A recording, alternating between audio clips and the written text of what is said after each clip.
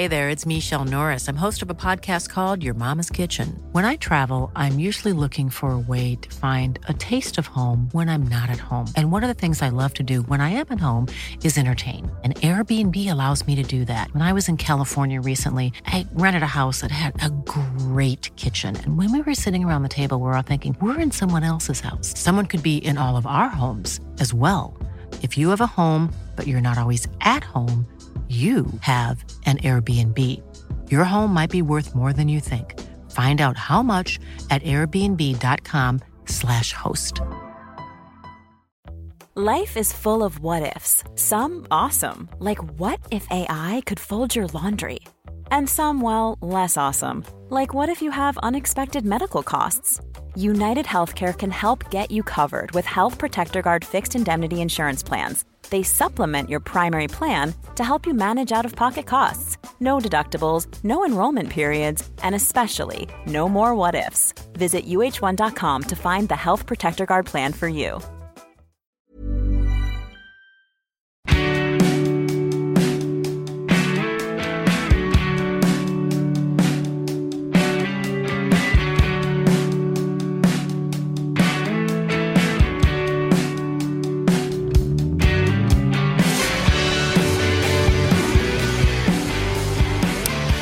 Hello, friends. I hope you had a great week, and I also hope I had a great week, to be honest, because I am on holidays at the moment. So this week's episode is a little different to the usual format. I'm not around to catch up on the news with Aoife, and we can't do the usual culture and entertainment catch up either. So next week we'll do a bumper catch up on both of those matters. Instead, today, later on in the episode, myself and Cassie Delaney get into the Johnny Depp Amber Heard defamation trial. We'll talk about the way it's been consumed, spoken about and memified, and what that means for other people who experience domestic violence. First though, I took advantage of having a little extra time to have a big chat with Emilie Pine. Emilie's book Notes to Self was published in 2018 and became a #1 bestseller. It dealt with personal issues like addiction, infertility and sexual violence, and resonated with thousands of people as a result. Now she's released her first novel, Ruth and Penn, which is set over 24 hours in Dublin.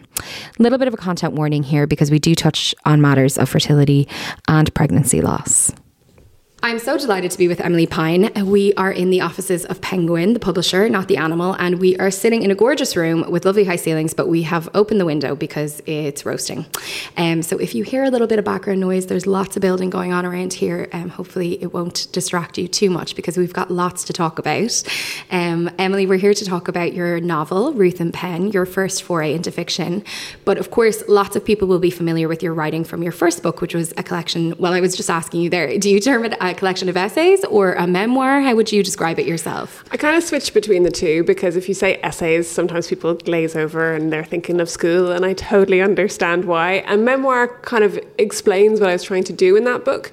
But the reason that it is essays is because each one of the six takes a different part of my life and kind of dives into it and explores that space, instead of trying to tell my life from start to finish. Yeah. Partly because I don't think of myself as a person who goes from, I was born on this date and, I've progressed until now. I feel like I'm constantly going backwards and forwards in my life. It's funny, when I was writing my book, I felt the same. I just felt like I couldn't do beginning, middle, end because it just didn't feel like a true reflection. Subjects felt more kind of accurate to me or more like me. And so I totally understand that. You wrote, your book was such a success. I can only imagine what it felt like to have so many people reading your very personal stories, because you did write about some very serious topics within that book. I'm interested to hear how people responded to it.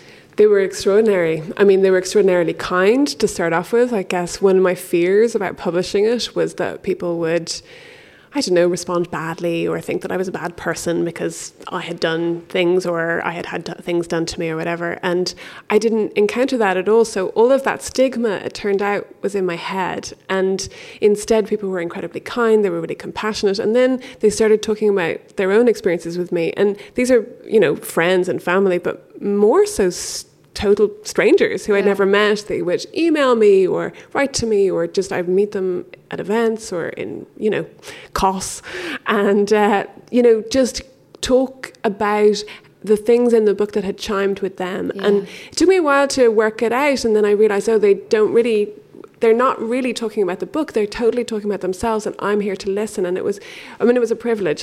It was also kind of liberating, because so much of the book had been about me facing up to things in the past. And I'm not trying to be cagey, things from, my dad having been an alcoholic all my life, to me as a teenager being, what was described as a wild child, but not going to school, taking drugs and drinking and encountering kind of sexual violence and being the victim of that and so on. And so kind of facing up to and trying to own my own story. And so then to be greeted with this reception and to hear other people's stories, just the solidarity of that was extraordinary. And it felt really liberating, like, okay, I no longer have to carry all of this.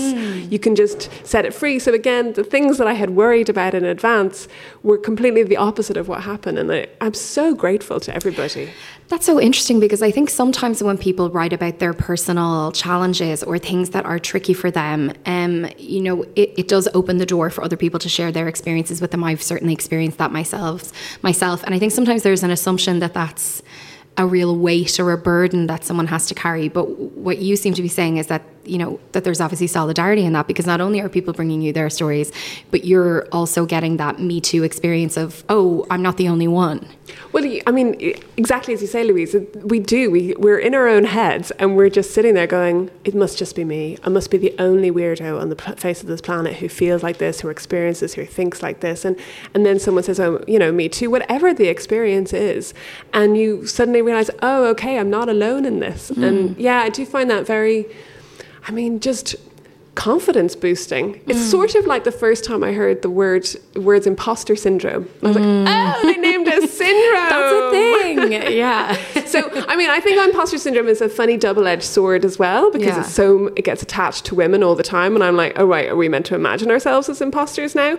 But I just think to know that, like, you're not the only person who feels like they never, that they're making it up and faking it and don't know what they're doing. Everybody else is in the same boat. It lifts the pressure somehow. Is that something that you experience much, imposter syndrome?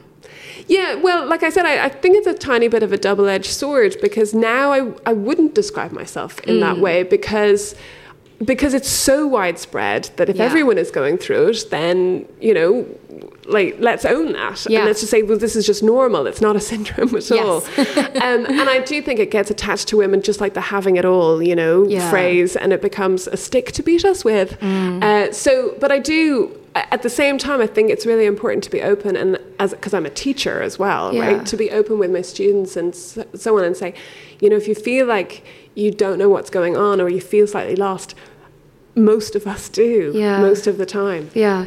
It's so funny. I hadn't experienced imposter syndrome in a long time. And in fact, sometimes I worried that I was too confident in my ability. And then I recently started writing some opinion columns for the Irish Independent, and I have never in my life experienced what I'm experiencing writing those columns. I love your columns. Oh, thank you. But I am struggling so much that I've been like, maybe I'll just pack it in. But if I was packing it in, it would be only down to this intense kind of fear and self-doubt that I'm experiencing as I write them. And I've been trying to figure out, where is that coming from? Like, I've been writing for years. I've written loads. It's not an issue. But I realized I've always written for women, and I've always written for women's publications, or in air quotes, women's supplements within those publications. And this is the first time that I feel like I can feel men's eyes on me or something when I'm writing them. And for some reason, that's really getting to me and making me feel inadequate. And I think that's so interesting, that I can be, you can be a woman who feels very confident about their abilities and very good about what they do, but then when a kind of man enters the room, you suddenly feel scared. I think it's such a strange thing. I'm trying to kind of process it at the moment. It's so intense. There's so many layers. So what I really want here is some of the men who are definitely reading your column to respond, right? Because what I have found is that they're not all that bad. No, that's a terrible thing to say. Let's edit that out. What I have found is that when men have got in touch with me about reading Notes to Self and now Ruth and Penn, they've talked in incredibly what I think of as very emotional ways. They've talked about their feelings and these assumptions that I have made about how men read, or the fact that men won't read, a memoir by a woman or a novel about two women's lives are wrong. And I think that's a kind of prison in a way. And so it's funny, I want to say to you, I'm sure that they are reading your columns and thinking, oh, this is great, someone's talking to me. Yeah, well, I mean, I suppose as well, what I'm doing is I'm painting all men with the same brush, and I'm kind of assuming, and I'm also what it is kind of a sexism that I'm subscribing to, because there's an assumption, I think, and we see it all the time, and actually I'd be interested to hear your thoughts on this. We see it all the time in books, that there's an assumption that men are more cerebral somehow, or that they're more intellectual, or they read in a different way to women, and that therefore, and I think that that's what's happening in my brain, is that, oh, men don't want to hear little old me. I start to feel like this little kind of bimbo, which in itself is a sexist term, but you know what I mean? Like, I start to feel intense doubt and like I'm not good enough and I'm just a stupid little girl, and it's like every person who ever told me I was a stupid little girl, and there are plenty of them, are in my head again, and I'm finding it so strange. But of course, as you're saying, you got to give men a bit more credit, I suppose. Yeah, but I mean, you're so right, because how could we not have internalized the patriarchy that we grew up with? Like, all we can do really is notice it and make it visible, and then try and think outside it. But sometimes it's really hard to give yourself that pep talk, you know? And so you're not really imagining men, you're just imagining this horrible patriarchy coming down on you and those judgments. And like, how many times have I censored myself or not said the thing because I think I will be judged harshly for it? And it's exactly that, the way that, and I mean, I think things have changed a lot, and we're now a much more open society, and we hear women's stories a lot more. We're a lot more open to it. But it doesn't mean you don't still have that voice in your head saying, maybe you shouldn't say that. Maybe you should try and clean that story up a little bit, Yeah. So let's talk about Ruth and Penn, which I absolutely loved. And for people who aren't familiar with it, it's the story of two women walking around Dublin City, essentially. And I loved that aspect of it. I really loved your description of the routes that they take and the kind of places and the streets that you mention. And I presume that was a very conscious choice to kind of bring people with you. Yeah, and I'm a total pedestrian. And as one other person pointed out, they take a lot of buses. And I'm a big fan of public transport. But that sense of moving around the city, and the city as, as a character, and as shaping, how we behave and what we think about, and how we can move through our lives. And for me, I mean, the two women, I mean, Ruth is in her early 40s and Penn is a teenager, so they're at completely different stages of their lives. But the city is there for both of them, but it's there in different ways. Like, they're using, Ruth works there, and Penn is kind of coming in for a protest march and stuff. And so they have different accesses to the city. Yeah, I particularly, obviously because of my age, I think I identified with Ruth, and the fact that, various places, her kind of acknowledgement of, oh, that used to be this, or that used to be that, and I remember I did this there. That's kind of how I experience the city now. I'm turning 40 this year, and I find I'm not in town as much, and when I am in, I'm like, oh God, what? That's not there anymore. Or like, what about that glorious moment I had outside that kebab shop that actually, oh wait, that burned down. Like, all of those processes. And Ruth does that, but also there are places that were, because the novel is set in 2019, and there are places that didn't survive the pandemic that are named or meant or described in the novel, and I'm like, oh, that's already gone, and it feels like that moment just before the pandemic, and in fact, actually, if anybody can hear building noise going on, that building is described in the novel too, like the fact that it's being built, so it's still being built 3 years later. Yeah, but that's so great. I mean, for people, obviously there will be people who aren't from Dublin or who aren't Irish who that stuff might go over their head, but as a Dubliner, I love it. And even the way that you describe the various characters, like, Penn's mom has a different perspective on the city to Penn versus Ruth, it's all really interesting. It kind of, I think it brings up the kind of vibrance of Dublin and its varying personalities depending on who you are and how you're looking at it. I'm interested to hear about the decision to write this book. I know you started writing it when you were writer in residence at the National Maternity Hospital in Holles Street. Tell me a little bit about how you came to that role and then how you decided to start this book. So one of the stories that I tell in Notes to Self is effectively about the fact that I couldn't have children, and that journey, including kind of fertility treatment and miscarriage and the emotional challenge of that too, and coming to accept that. And also, I mean, I suppose what Ruth and Penn really is the next chapter of that, which is, okay, well, I need to do something else with my life, so I'm gonna do this. And part of that, getting there, was the National Maternity Hospital, which was the space, not only that I had so much loss in, and obviously when I say I, it's also my partner, but I can't speak for him, so I'm just going to talk from my own perspective, but also that my sister's daughter had been born in and died. And so that building was full of really terrible memories and grief. It was also the building that my nephew was very happily born in, and he's happy and healthy. So that there are happy memories too. But it was important. I don't know about you, but if I had never gone back, the building itself had become this place that I couldn't walk past without, feeling kind of terrible inside, and I wanted to address that. And so I met Shane Higgins, who's the master of the hospital, and he's really interesting and very interested in literature and the arts and so on. And he said, well, how would you feel about being writer in residence? And it was an extraordinary opportunity, so I couldn't say no, as challenging as it was, right? Yeah. It's very hard, literally walking to work in the morning past women who are in labour and kind of marvelling at what they're going through in their own world, and also going, wow, I'll never have that. And so it was hard, but also really, rich at the same time when you press on something that hurts. Maybe it's a creative moment too. That was my hope anyway. And so Ruth is so, she's in the hospital on that day, when that the novel is set on. And so much of those conflicting emotions are there, I think, in her character and in the novel. Yeah. I mean, you really feel that. I'm thinking of when she is approaching the hospital and she sees a group of people outside, and at first she's like, oh, what are they doing? And then she realizes that they're praying, and she refers to the fact that thank God they don't have the little white coffins, because I wouldn't be able for that today. And of course that's a real thing that is happening there. And those are people that I met when I was at the hospital as a writer, and I was coming in, and they were, and I talked to them for a while, because everybody has a perspective, and I was interested in them as people as well, even though I would have a very, very different perspective. Sure.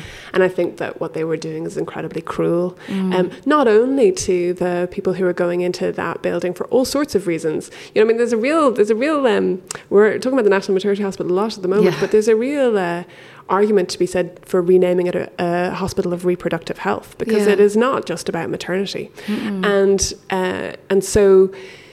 Thinking about people coming out of that building as I was, and the protesters were also tying white roses to the railings. So hard for the staff as well to walk past that. So I found that it was an incredibly cruel moment. And so again, that was something that I thought, Ruth, when she sees them in the novel, she rushes past them. She can't cope with the emotions that provokes. And when you spoke to them, what was that like? Well, it was strange. They were there for different reasons and so on. And I explained that I was a writer and so on. But they had their own. I don't agree with it, as I've said, but they said, these women should be supported to have their children instead of a termination, and, we'll care for the children. And I was just looking at them going, well, you do, the children who are living in poverty and homelessness right now are not being cared for. Yeah. So, I saw a huge gap between the kind of professed ideology and what was actually the actual reality that we live in. Yeah. So, as I said, I don't agree, but I was interested, and I wanted to include it. Yeah. I thought, again, and it's no surprise because you wrote so kind of eloquently about your experience of infertility in Notes to Self, and I thought you wrote about it really beautifully in this as well. And there was one phrase that particularly struck me, where Ruth, it's in Ruth's section of the book, obviously, and it's some wombs are lucky and others just aren't. And I think it struck me because, well, I think it would strike anyone. But, you know, after I had cancer, I had fertility treatment, and I was told by a doctor that I would not conceive naturally. So I had that experience of getting that news. And so I experienced that feeling for a little while. But then I was what I have always classified as incredibly lucky. And I got pregnant, no problem. And I'm wondering, when you encounter people like me, who just by the luck of the draw, for whatever reason, you know, were able to get pregnant when for whatever reason you weren't. Like, how does that feel? Does it get any easier? So I have a range of different responses, and some of them are historical, you know, and because I am years later, and I think this is really important to say, because I needed to hear this when I was going through it, which is, I'm really happy, I'm childless, and sometimes that's brilliant, right? and I'm totally down with that. But you know, I would never want anyone who wanted a child to go through the emotional pain that myself and my partner went through, and still go through. So there are days where it's brilliant, and there are days where it just feels like a grief that I'm carrying. But isn't everyone carrying grief? This is the thing. Like, Louise, it's not like you haven't been through something. Yeah. This is the point about listening to other people's stories and not only being focused, you know, on the self, is you suddenly realize everyone has something in their lives, and nobody deserves more pain. And the weird thing is that when I was going through it myself, I kept thinking this is because, you know, I was the student who studied for her exams in school, even though it's terrible, I never went to school, but I still managed to study for my exams. I'm a paradox. But so I thought somehow I could study for this as like an exam. Yeah. Or, you know, it was like a job interview. And if I just tried harder, I would get the job at the end. And couldn't they see how hard I was trying? And it took me a really long time to accept that it's got nothing to do with you or how hard you're trying. And it has to do with luck. And so it feels, I'm not sure if I can say this, it feels shitty to feel that unlucky. And a really good friend of mine said to me, she said, I think you just have to stay in that. You're in that. So you just have to be in that feeling right now. And she goes, but you won't always feel like that. Yeah. And I don't. Good. And I think I have luck in other parts of my life. Yeah. And I'd like now the story that I tell myself to be about, okay, notice that luck, Emily. Yeah. Notice that happiness. Yeah. That's very evolved, though, and very hard. Years. And I won't say, you know, and there are times, you know, I just think, really, why did that happen for her and not for me? So, yeah, my best self is like evolved. Yeah. That's a good word. And then, you know, we also carry our worst selves with us too, right? This is it. We have good days and we have bad days. Yeah. Staying with Ruth for a moment, I read an interview you gave to the Irish Times recently, which I really enjoyed, by Catherine Cleary. And within the book, within that piece, Ruth was described in quotes as a difficult woman. And I don't know where that quote came from, if that was something that you said or something that came up somewhere else. But I had just been thinking about this concept of the difficult woman because I watched The Worst Person in the World this week. Yes, have you seen that? I really like that. Oh my God, I loved it. If you haven't seen it, it's this amazing Norwegian film about a woman kind of, you know, going through her adult life.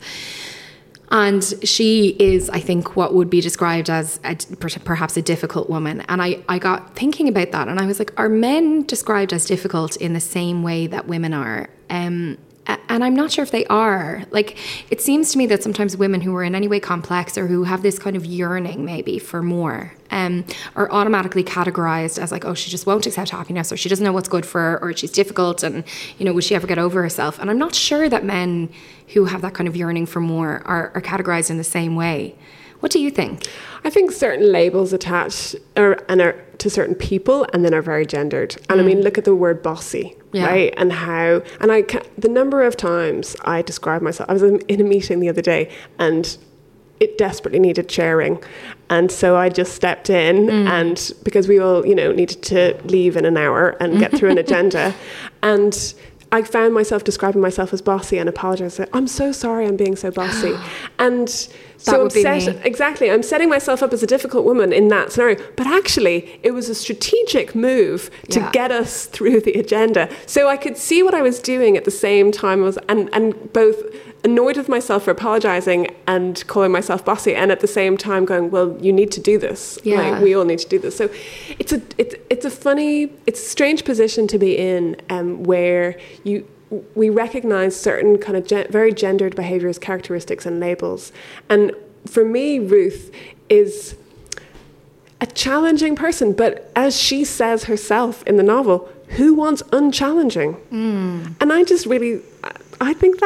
think, you know, she says, I would rather be interesting. I would rather be interesting too, you know? Yeah. And she starts off and again, this is something that I had been carrying around in my head. She says, oh, you know, her mother had always said to her, and I want to say this is not my mother speaking, but it was her mother is kind of based on another person, and her mother had said to her, "Oh, somebody likes themselves, don't they?" Right, and that was the ultimate put down that Ruth's mother had said to her, and she says in you know, her opening chapter, she says, "Well, I may as well like myself," you know, as a kind of radical act, and I think that's the other side to what you're talking about, Louise, that we, you know, the quest to like ourselves and to assert that and put that in the world. And there's nothing more challenging than a woman who likes herself. Isn't it so funny though, when it's bred into us from such a young age? Like when you were talking about, you know, deciding to kind of step up and put a bit of shape on that meeting, I can so relate to that. I can't tolerate when we are wasting time by not actually getting down to business in any situation. It drives me bananas. And I also can relate to that feeling of like, oh, I better temper this by apologizing for myself. And that comes from being, you know, for me, it goes right back to school, being the kid with their hand up in class, or being someone who had the answer to the question or who had something to say, and being told time and time again, you know, usually by boys in my class, shut up, nobody wants to hear what you have to say. Like, you know, I mean, literally, not just that I got that message, being literally told those things. And they do stay with you, that you have to kind of temper yourself for the crowd, or I better not say too much, or I better not dominate. And obviously, you know, there are rules of being a social being, but like, you know, at the same time, I frequently find myself in conversations with men who don't have those skills or don't have the motivation to do that. And women sometimes too. Yeah, I think it's funny. I mean, again, I was at an event being run by this guy, and one of the I mean, I won't go into too many details because it's not that fascinating. But one of the things in the event didn't work out, and he just said, "Okay, well, we won't do that anymore." And he just kind of announced it publicly. He said, "We're not doing that anymore," and moved on. And myself and my female colleague were sitting there going, oh my goodness, if that had been me, I would have been so apologetic, and I would have been kind of and I was like, I need to be more like that. Yeah. Right? Don't apologize. And so yeah, I think it's all a learning situation. But I also love working collaboratively in teams where everybody is incredibly respectful of other people's boundaries and says, sorry, is that all right with you? And that seems like a really good way to be. So yeah, let's not throw everything out the window. No. But I do totally agree with what you're saying about that sense of what I never want to do is be putting myself down. Yeah. Yeah. I agree. Or apologizing for your existence. Yeah. Which is something that I certainly for taking fall up into. Space. Yeah. You know? Yeah. Let's all do our superhero poses. Yes, absolutely. Okay, let's talk a little bit about Pen, who, of course, is the other character in the book. And Pen is... Can I just say as well, I both read the physical copy, and I also listened to the audiobook. Oh, wow. And it is so well read. Jodie O'Neill. She's amazing. I looked it up because I was like, who is reading this book, because they're doing it so well? Because obviously it's, you know, the two characters have such different tones, and then other characters come into it as well, you know, aside from Ruth and Pen. But I loved being in Pen's mind. But Pen is on the autistic spectrum. And I wondered how you approached writing her, and if you felt a bit worried about writing her in the context of her autism. So it was something that I wanted to do for a few different reasons, and one of them is related to my friends with children. So friends with children who were being diagnosed with autism, right. And talking and having these like long conversations and watching the children grow up and watching the particular challenges and barriers that they had to overcome, and also watching them be incredible human beings and the joy that they, you know, kind of bring, just as every child brings, right? Yeah. I also was watching some of my friends get diagnosed in their late 30s and 40s because their children were being diagnosed, and these really late diagnoses coming through, and them realizing, oh, okay, I'm ADHD. Yeah. You know, that that makes sense now of how I operate in the world. And just realizing that neurodiversity, like many kind of ways in which identity has been, which used to be very rigid, you were a man or you were a woman, and that was set, and you were this kind of personality, you were an introvert or you were an extrovert, and there was, or you were strange and you were over there, like, and when I was a kid, so I have dyspraxia, and when I was a kid it was called clumsy child syndrome. Really? Yeah. Great. Which is actually, I mean, in a weird way, it does what it says on the tin, it's a good descriptor. I was always bumping into things, and I still do a lot. Yeah, but clumsy child syndrome sounds like... It's not a nice label to carry through life. And so I guess and I never knew that it had been renamed, because, you just kind of get on with things until I was in my 20s and I was starting to teach. And I had a student with a dyspraxic diagnosis who came to me and said, I need kind of extra time with assignments or whatever. And I was like, oh, and I was looking at the list going, and it said at the bottom, used to be known as clumsy child syndrome. And I was like, oh, that's me. And dyspraxia is a lot nicer as a label. And I think of it, and I heard, because I heard someone else describe it, and I thought it was a good illustration as a kind of spatial physical form of dyslexia. So it's not reading and writing, but it's reading the world right around you. And so Penn in the novel also is dyspraxic, and so that was a way for me of extending that and thinking about, okay, well, how does neurodiversity shape the world, and how Penn is going out into the world, and so it's both seeing the world through her eyes and through her experiences, but also seeing how she makes a difference in the world because of all of the abilities she has. Did you find writing her challenging, or... In I suppose that's the question. Did you find it challenging? In the sense that I guess, as with anything, I mean, from Ruth's perspective, I felt that I had a personal experience of infertility. But however, she does IVF, so I had to do a ton of research on that as well to make sure I got that right, because I didn't do IVF myself. And so you always feel there's a kind of responsibility to not be demeaning anybody's experience. And so that was interesting for me to combine research then with fiction and with these imagined characters. And it's interesting that you mentioned Jodie O'Neill, because she has written a play. She was a late diagnosis of autism herself. She wrote a play called What I Don't Know About Autism that I saw in the Peacock Theatre in the start of 2020, I think, or late 2019. And it was just so inspiring how she completely changed how in the theatre all the lights were on so that people wouldn't be kind of put off from coming in. You could come and go from the theatre space. The rules of theatre are kind of changed in order to have a more diverse audience. And then, the stories and the plots and the testimony that were in that play were just really moving and extraordinary and eye-opening. And so I was really inspired by Jodie's work. And so it was just a joy for her to read the book then as well. Yeah, it's interesting because as I said, because I was enjoying the audiobook so much, I Googled. And then when I Googled her name, I saw some writing about the play and about her late diagnosis of autism. And I wondered then, I was like, oh, it seems so perfect that she was reading the audiobook then. But then so brilliantly that I was like, it could literally be a coincidence because she's so good. It doesn't feel like, Yeah, because she's a brilliant actor as well. Exactly. So, it was just the symmetry of that was so perfect for me, because I was just so grateful to Jodie and before I'd ever met her, and now I've met her and I know she's lovely as well. But, I was so grateful to her for the work that she was putting out in the world. Yeah. And what was it like to write someone so young as well? I sometimes feel like I would find it hard to tap back into what it felt to be a teenager.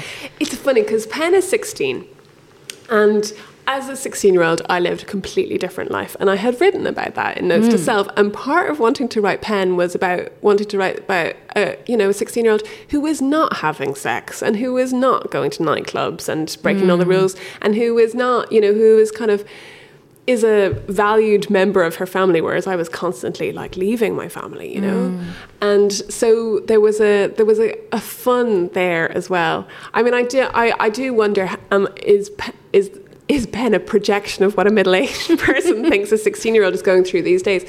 But in many ways, she's also going through all the same things that I went through. You know, those emotional risks that you take. Because Pen is going to tell her best friend Alice on this day that she has romantic feelings for her and that she wants to be a couple and not just friends. I mean, friends are also amazing, but like that she wants more, basically. And for me, Pen is just a hero for that. Yeah. You know? The bravery. Yeah. I was thinking the same thing when I was reading it. I was thinking, I remember building yourself up for a moment like that. Now, I will say it literally never went well for me. Ever. But the way you would... Actually, Louise, we have that in common. The courage you would have to summon for a moment like that, you know, and feeling like she has this sense of optimism and possibility that, like, I just don't know that you can have as an adult, or I certainly don't feel like I can have anymore. And it was kind of glorious to be in that space. And what it is, and for me, so I feel like, and my mum always describes it as this, that when I was a teenager, I had built a shell around myself, right? This protective shell. And she said it was just a defense mechanism against the world. And what I love about Pen is that she doesn't have that shell. Yeah. Right? And that's brave in and of itself. It makes you vulnerable and it makes you fragile, but it also makes you strong, if that makes sense, at the same time. And so, yeah, I think Pen is a projection of how I would like to greet the world. Yeah. In the kind of backdrop to a large section of this book is a climate protest, and it's something that Pen is obviously quite passionate about. And in fact, she spends a lot of time kind of weighing up her actions and considering her contributions, you know, positive and negative, to the environment and to climate change and all the factors under that umbrella. Is that something that you're particularly concerned about? Or... Well, I mean, I think it's the issue of our age. Yeah. I mean, it really is. At the same time, I'm going to fly to London in a couple of days. So, you know, I was having this conversation with a friend the other day, and we were saying the next Pen's generation will look at us and be like, what were you doing? Yeah. What were you doing? You were just further breaking the world. And I'm kind of like, yeah, someone needs to tell me to stop. But I already know that I need to stop. Yeah, it's so hard, isn't it? And I mean, it's not hard. It's hard and it's not hard, because we're living in a time where some people are choosing to ignore this entire just conversation. Some of us are engaging with it, but not really changing our actions. That would be me. And then some people are obviously making great changes. And there will come a time where we'll have to reckon with that and for that. But I can't seem to bring myself even to be a vegetarian. Well, I'm a partial vegetarian or a part-time vegetarian, so and I don't have kids. So those are my two get out of jail free cards. Well, I'm failing on both those fronts. But I mean, I that's not fundamental change. Yeah. You know, so it is. I think we are unmaking the world. And so Pen goes to a real climate change protest that happened and that I was at, and just the passion of the young people who were there, who were talking on the stage and who were in the crowd and who were handing out leaflets and who were protesting and who were standing up for what they really believe in. And it reminded me of me going on marches for reproductive health rights, you know, and standing outside the Dáil when Savita died, and those moments where you kind of, that crux, and that's their cause, and it should be all of our causes, to be honest. Yeah. What's next for you, Emilie? I know what's next. I'm grading exams, right? Okay. So, you know, I still love my job at UCD and getting to be a teacher and an academic. And I'd love to write more. Yeah. And I'm open to what comes next. I feel like this is just a chance of a second kind of life. I thought when I was in my teenage years and also in my 20s, I thought, I really want to be a writer. And I assumed that meant fiction, right? Because that's what I thought writing was. And then I became an academic, and that was writing too. And I thought, okay, well, this is the kind of writing I'm going to do. And now I'm doing something completely different. So it's fascinating. I think fiction is really exciting. Yeah. And I'd love to learn more and get to inhabit different characters. There's one more thing that I read in the chat that you had with Catherine for the Irish Times that I thought was interesting. You mentioned that you wrote this book and you had a relationship with Tramp Press, and you mentioned specifically that they said that they liked your voice and that you found that to be very gratifying because it was something you had always kind of felt like you weren't literary enough. And I really related to that because it's something that I've always, I mean, I suppose it ties in with my earlier, chat about my opinion pieces. I've always felt like that too. Like, it's too, what I do is too conversational or too casual or something. Did that bother you while you were writing? Because the book is, I don't want to say, I suppose it's the kind of book that I would describe as an easy read, as a compliment, because I love that. That's the kind of thing that I like to read. I don't particularly want to be really challenged and have like a dictionary beside me and like, really having to figure out timelines and stuff like that. I want to be able to just flow with the book, and it is that kind of book. So I wondered when it came down to the writing and when you were doing it, did you have that voice in your head of, oh, it's not literary enough, it's not this, it's not that? Or did you feel like, no, this is my voice and I feel good about it?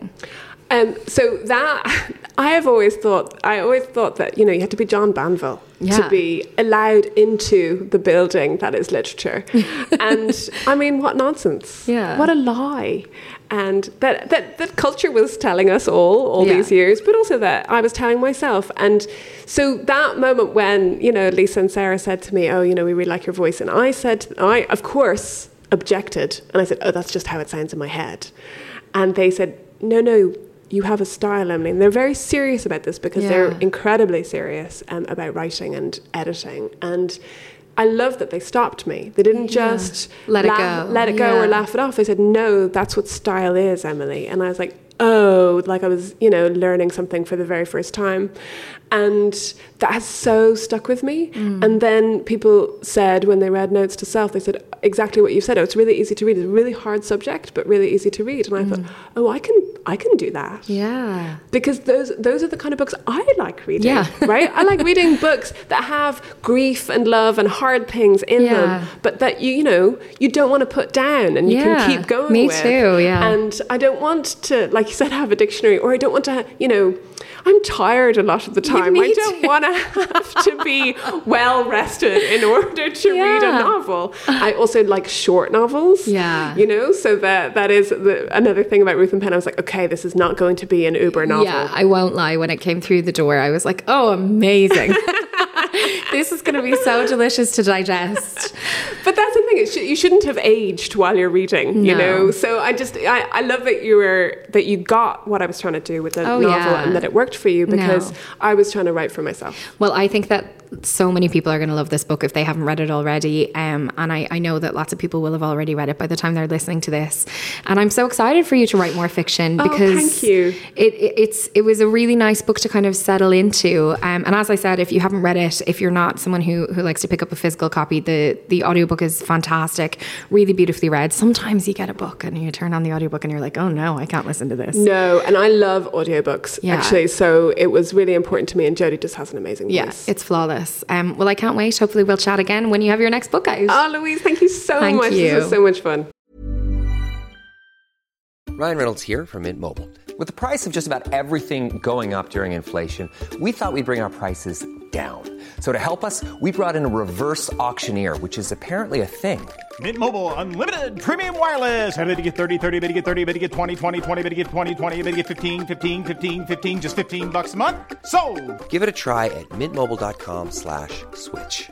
$45 up front for 3 months plus taxes and fees. Promo rate for new customers for limited time. Unlimited more than 40 gigabytes per month. Slows full terms at mintmobile.com. Hey, it's Paige DeSorbo from Giggly Squad. High quality fashion without the price tag. Say hello to Quince. I'm snagging high-end essentials like cozy cashmere sweaters, sleek leather jackets, fine jewelry, and so much more. With Quince being 50 to 80% less than similar brands. And they partner with factories that prioritize safe, ethical, and responsible manufacturing. I love that. Luxury quality within reach. Go to quince.com/style to get free shipping and 365-day returns on your next order. Quince.com/style. Hey there, it's Michelle Norris. I'm host of a podcast called Your Mama's Kitchen. When I travel, I'm usually looking for a way to find a taste of home when I'm not at home. And one of the things I love to do when I am at home is entertain. And Airbnb allows me to do that. When I was in California recently, I rented a house that had a great kitchen. And when we were sitting around the table, we were all thinking, we're in someone else's house. Someone could be in all of our homes as well. If you have a home, but you're not always at home, you have an Airbnb. Your home might be worth more than you think. Find out how much at airbnb.com/host.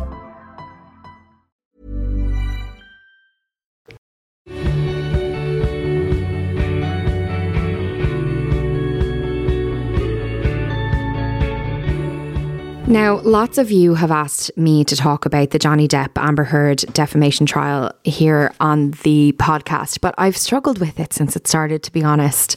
The public nature of the trial and the way that teeny tiny bits of it are being packaged up and beamed into our homes via social media platforms makes it almost feel like it's TV, but of course it's not. It's real life, it's real trauma, and it's two very real people's lives. And, you know, it's all being rehashed for us via tiny little screens.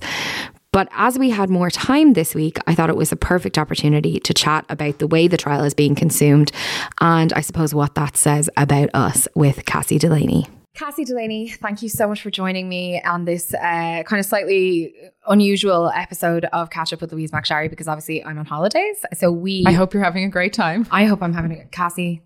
I hope future really Louise is sitting down with some sort of fruity cocktail, having a blast. Yes. The thing is, once you have kids, your expectations for holidays, once you've had your first holiday, oh man, we had no idea what we were in for our first holiday. But once you've done it once, you kind of know, you keep your expectations fairly low. So, I think it'll be reasonably okay. And what more could I ask for? Hope at the very least that when this is going out into people's ears that you're like asleep or horizontal somewhere resting. And if I'm not, that's okay too. But at least I'm not working. And that, I suppose, is something. Even if you love your work, everybody needs a break. Anyway, so because we can't do our normal chats this week in a timely manner, you and I are speaking on the 25th of May, and we're going to talk about the Johnny Depp Amber Heard trial, which people have been asking me to talk about on the podcast for weeks now. And I totally get it, because it is a trial that has captivated people in such a dramatic way. I don't think we've ever seen this response. And I think that it's worth talking about the way that the trial has captured people's attention, the way that people have responded to it, the content that's been made off the back of it, and what it kind of says about the culture that we're living in now. Exactly. So it's such an interesting trial because it's one that I have been very, I suppose, reluctant to approach. Yeah. In the typical he said, she said, what's going on? What are the nuances of the trial? Because none of us are legal experts. None of us are consuming every single hour of this trial. I mean, it's been going on for 6 weeks. So there's been an incredible amount of testimony heard on both sides. And also the nature of a defamation trial is so, so difficult because there isn't room for nuance. It is the responsibility of the court to now find who is guilty and who is innocent, which means they're going to point the finger at one or the other and say, you're the liar, you're the victim, or vice versa. And that kind of makes it all the more toxic, doesn't it? So toxic, because as we know, and if you exist in any way on the internet, if you have ever ventured onto Twitter, the internet isn't a place that allows nuance. It is very divided. We are post-pandemic, post kind of Black Lives Matter, living in such a divided society as is. And this has put something as difficult and as complicated and as deserving of nuance as the Me Too movement in the spotlight, and is dividing people, and it is so chronically toxic. Yeah. So I'm glad that we're going to cover it in kind of a broader sense of how this has been covered, why it's been covered like this, and the problems that have fallen out as a result of that. We could obviously talk about this for hours. Yeah. But we'll try and keep it. Yeah, we're not going to do that today. I think the first thing to say is I don't want anyone to feel bad listening to this. So if you're someone who kind of, got into this as a kind of almost like a TV show, because in a way, that's how this was presented to us. It was like entertainment. And lots of people were consuming it initially as entertainment and are still consuming it as entertainment. And like, I don't want you to beat yourself up about that, but I think that we need to ask ourselves why that's happening. Absolutely. And I suppose where we start there is, why are we able to watch this entire trial? Where did that decision come from? And why? Yeah, that's a question that a lot of people have been asking. How can we see this broadcast 24/7 on YouTube? How are we consuming so much media about it? And that is because it is a civil case and it's a civil state case. So federal courts obviously have a ban on recording and broadcast of trials, but that law doesn't apply to state courts like the one where Depp and Amber Heard's case is taking place. So basically they were able to kind of write a request to the judge to grant permission to record in court. That was granted. So we have the Law and Crime Network, Sky News, everybody in there broadcasting from inside the courtroom. And then, of course, the media circus outside as well. So we're gaining an incredible amount of access. It's 24-hour streams. And I think the average viewers on the Law and Crime stream is about 660,000 people at any one moment watching this as it unfolds, which is problematic in its own sense because you're not going to consume the whole thing. You're going to consume snippets of it and pull it out. The issue, I guess, with it being broadcast so widely about that, like I said, is the snippets being able to being taken out and satirized,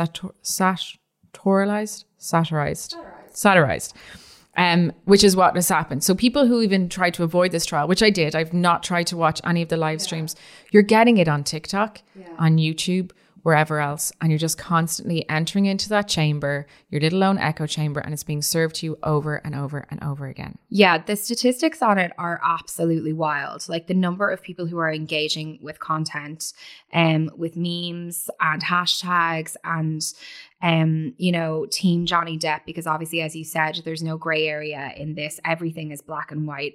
I think it's something like 12 million people have engaged with the hashtag Team Johnny Depp. Well, there's a variety of hashtags, and I think the top one in favor of Johnny Depp there's about 6 billion pieces of content or 6 billion views on that hashtag. Sorry, I've got this wrong. I just couldn't find the statistic.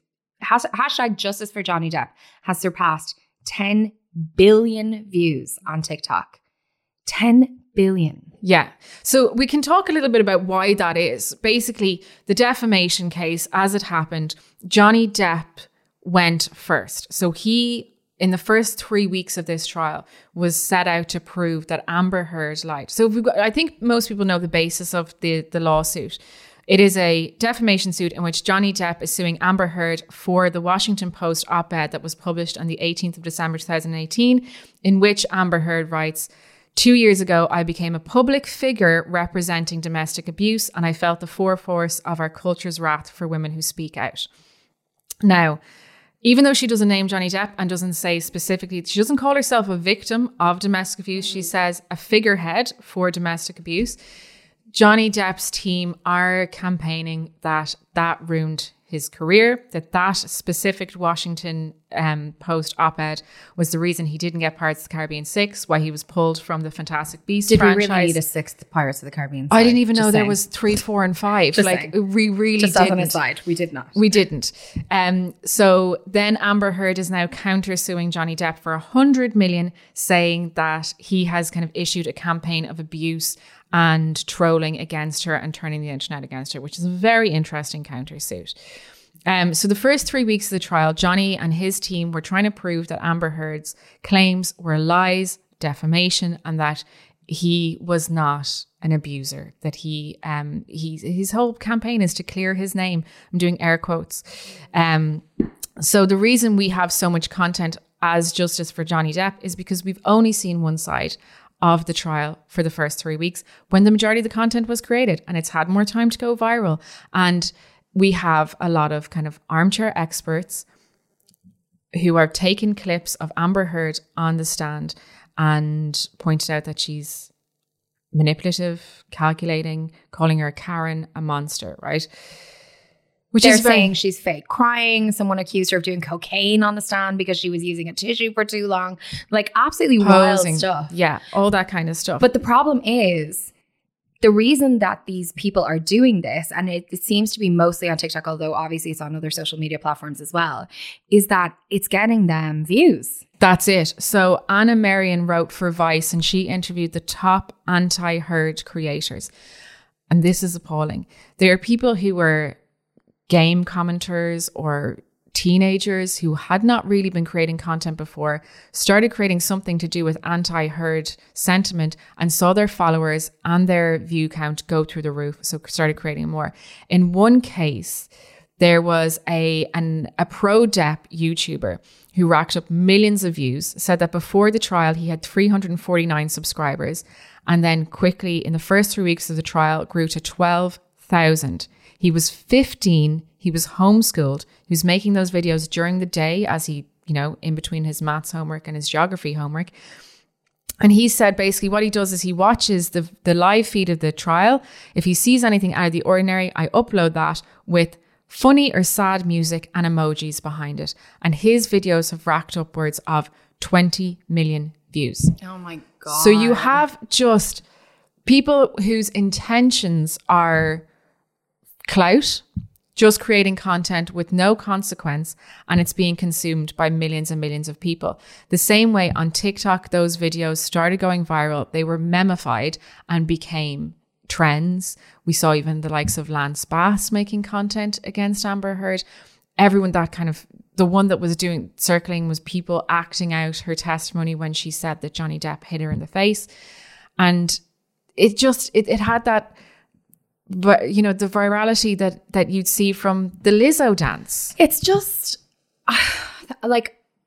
so for me, I didn't engage with this from the get-go. I didn't understand why people were engaging with it. Because to me, at the end of the day, what you're talking about is a domestic abuse trial. That's what this comes down to. Yeah. Really the question is, who was Amber Heard abused by Johnny Depp? That's the question. And I find it hard to get to a place where I can understand people laughing at memes and discussing did they or didn't they, and did she or didn't she, who's the bad guy?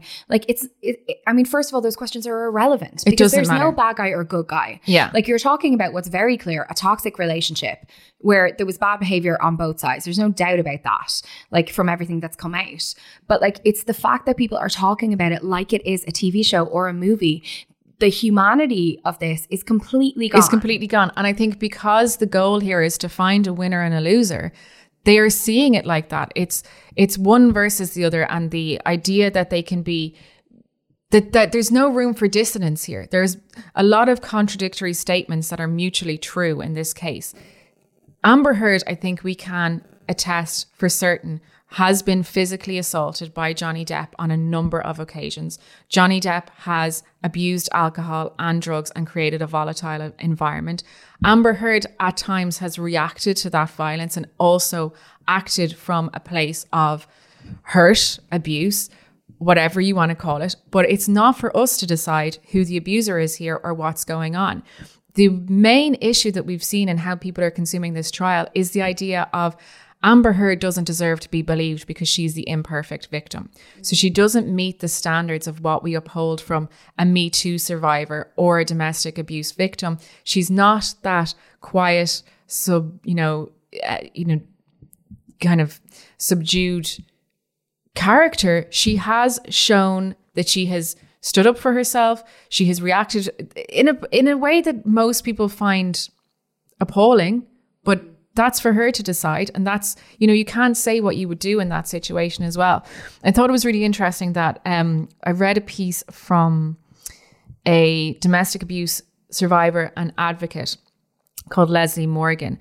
And she writes, like most abusive relationships, this one is contradictory, confusing, and disturbing. Although she was clearly afraid, emotional, and at times violent, ashamed, confused, and hysterical, I see no evidence that Amber Heard was the abuser. I hit my ex at times. I screamed horrible things at him. That didn't make me the perpetrator. I was reacting, overreacting, if you must, to being tortured and manipulated. I think the thing about this as well is that as people are talking about this trial and dissecting it and consuming it like it's entertainment or a TV show or a film, as I keep saying, domestic violence victims or survivors or whatever people feel is the most appropriate term to describe themselves are hearing all of this discourse. Yeah. And I've read loads of experts saying that this trial and the way that it's being consumed and the way that it's being digested and treated is going to be hugely damaging to victims of domestic abuse all over the world. Completely, utterly. Like, I think that's my biggest takeaway from this trial, is that this trial is continuing a cycle of trauma, not just for Amber Heard, but for all victims of domestic abuse.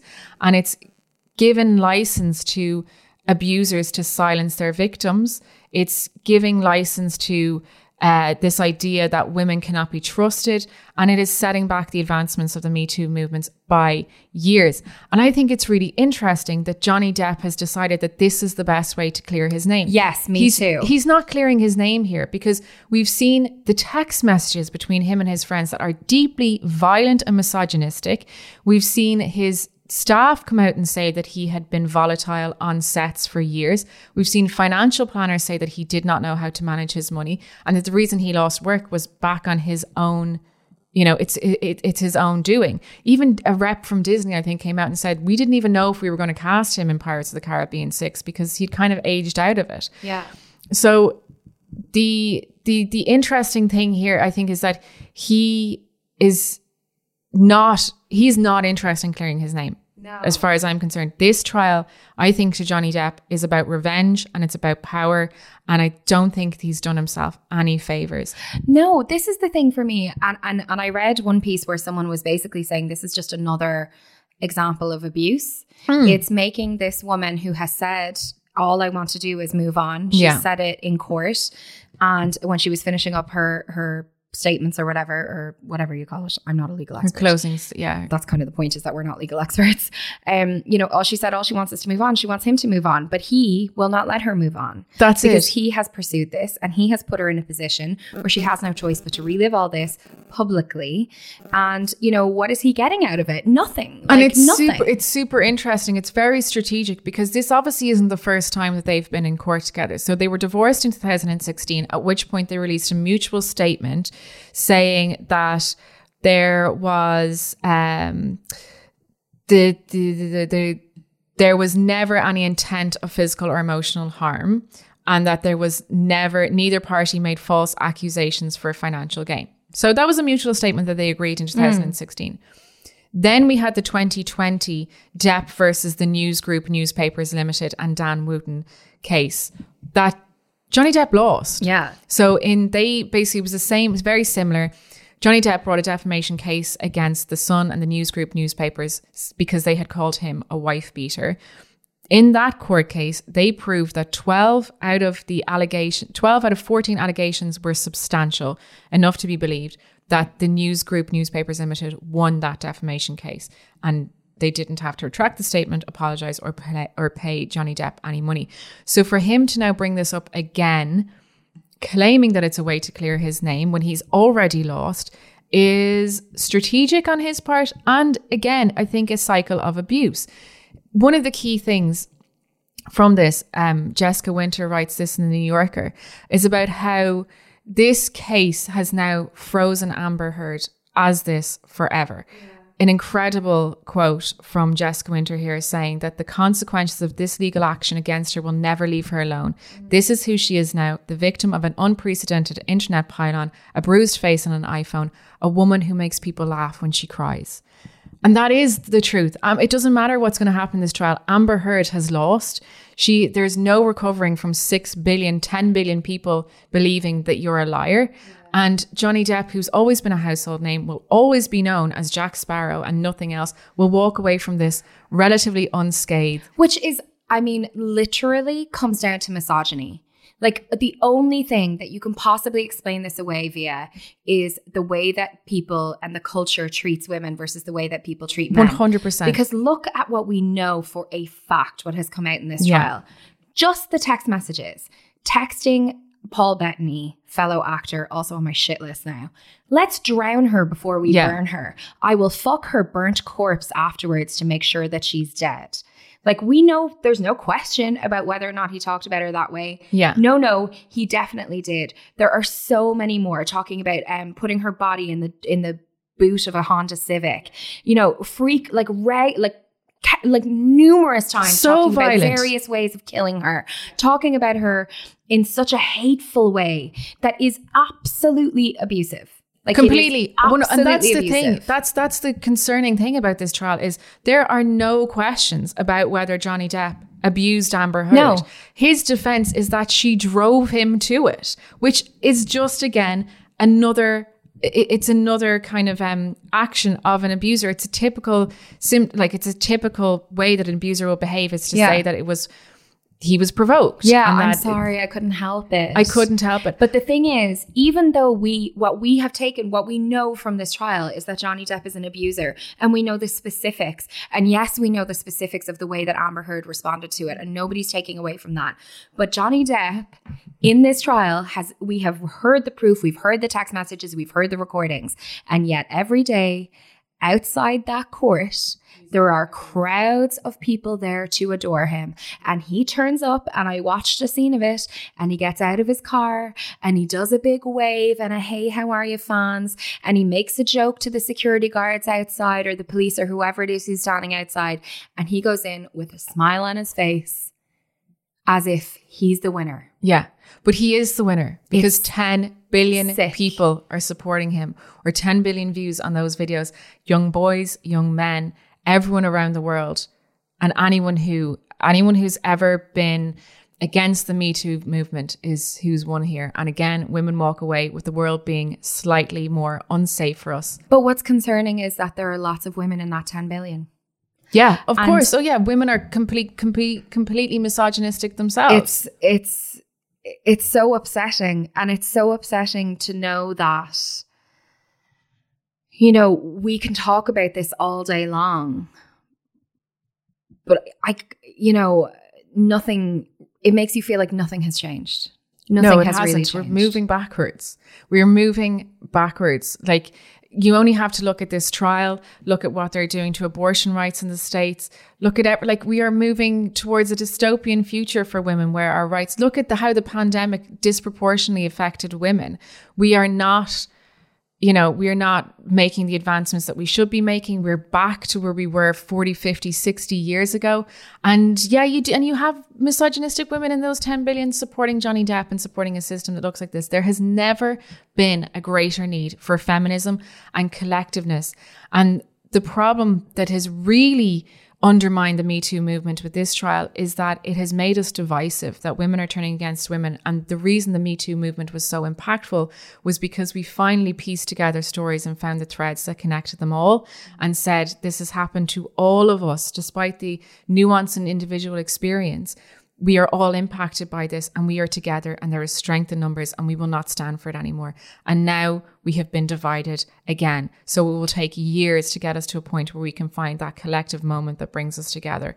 I think the most interesting thing about this trial is if you go back and read Amber Heard's op-ed in 2018, when she writes, I knew certain things early on without ever having to be told. I knew that men have the power, physically, socially, and financially, and that a lot of institutions support that arrangement. I knew this long before I had the words to articulate it, and I bet you learned it young too. Cassie, thank you so much.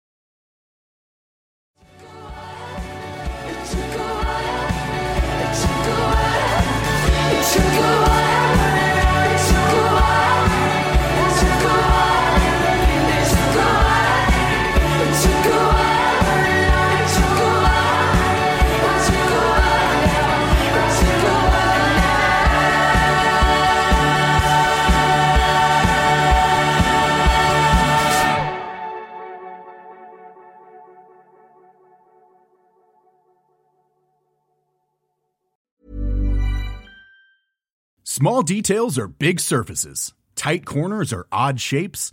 Flat, rounded, textured, or tall. Whatever your next project, there's a spray paint pattern that's just right. Because Rust-Oleum's new Custom Spray 5-in-1 gives you control with 5 different spray patterns. So you can tackle nooks, crannies, edges, and curves without worrying about drips, runs, uneven coverage, or anything else. Custom Spray 5-in-1. Only from Rust-Oleum. Planning for your next trip? Elevate your travel style with Quince. Quince has all the jet-setting essentials you'll want for your next getaway, like European linen, premium luggage options, buttery soft Italian leather bags, and so much more. And is all priced at 50 to 80% less than similar brands. Plus, Quince only works with factories that use safe and ethical manufacturing practices. Pack your bags with high-quality essentials you'll be wearing for vacations to come with Quince. Go to quince.com/pack for free shipping and 365-day returns.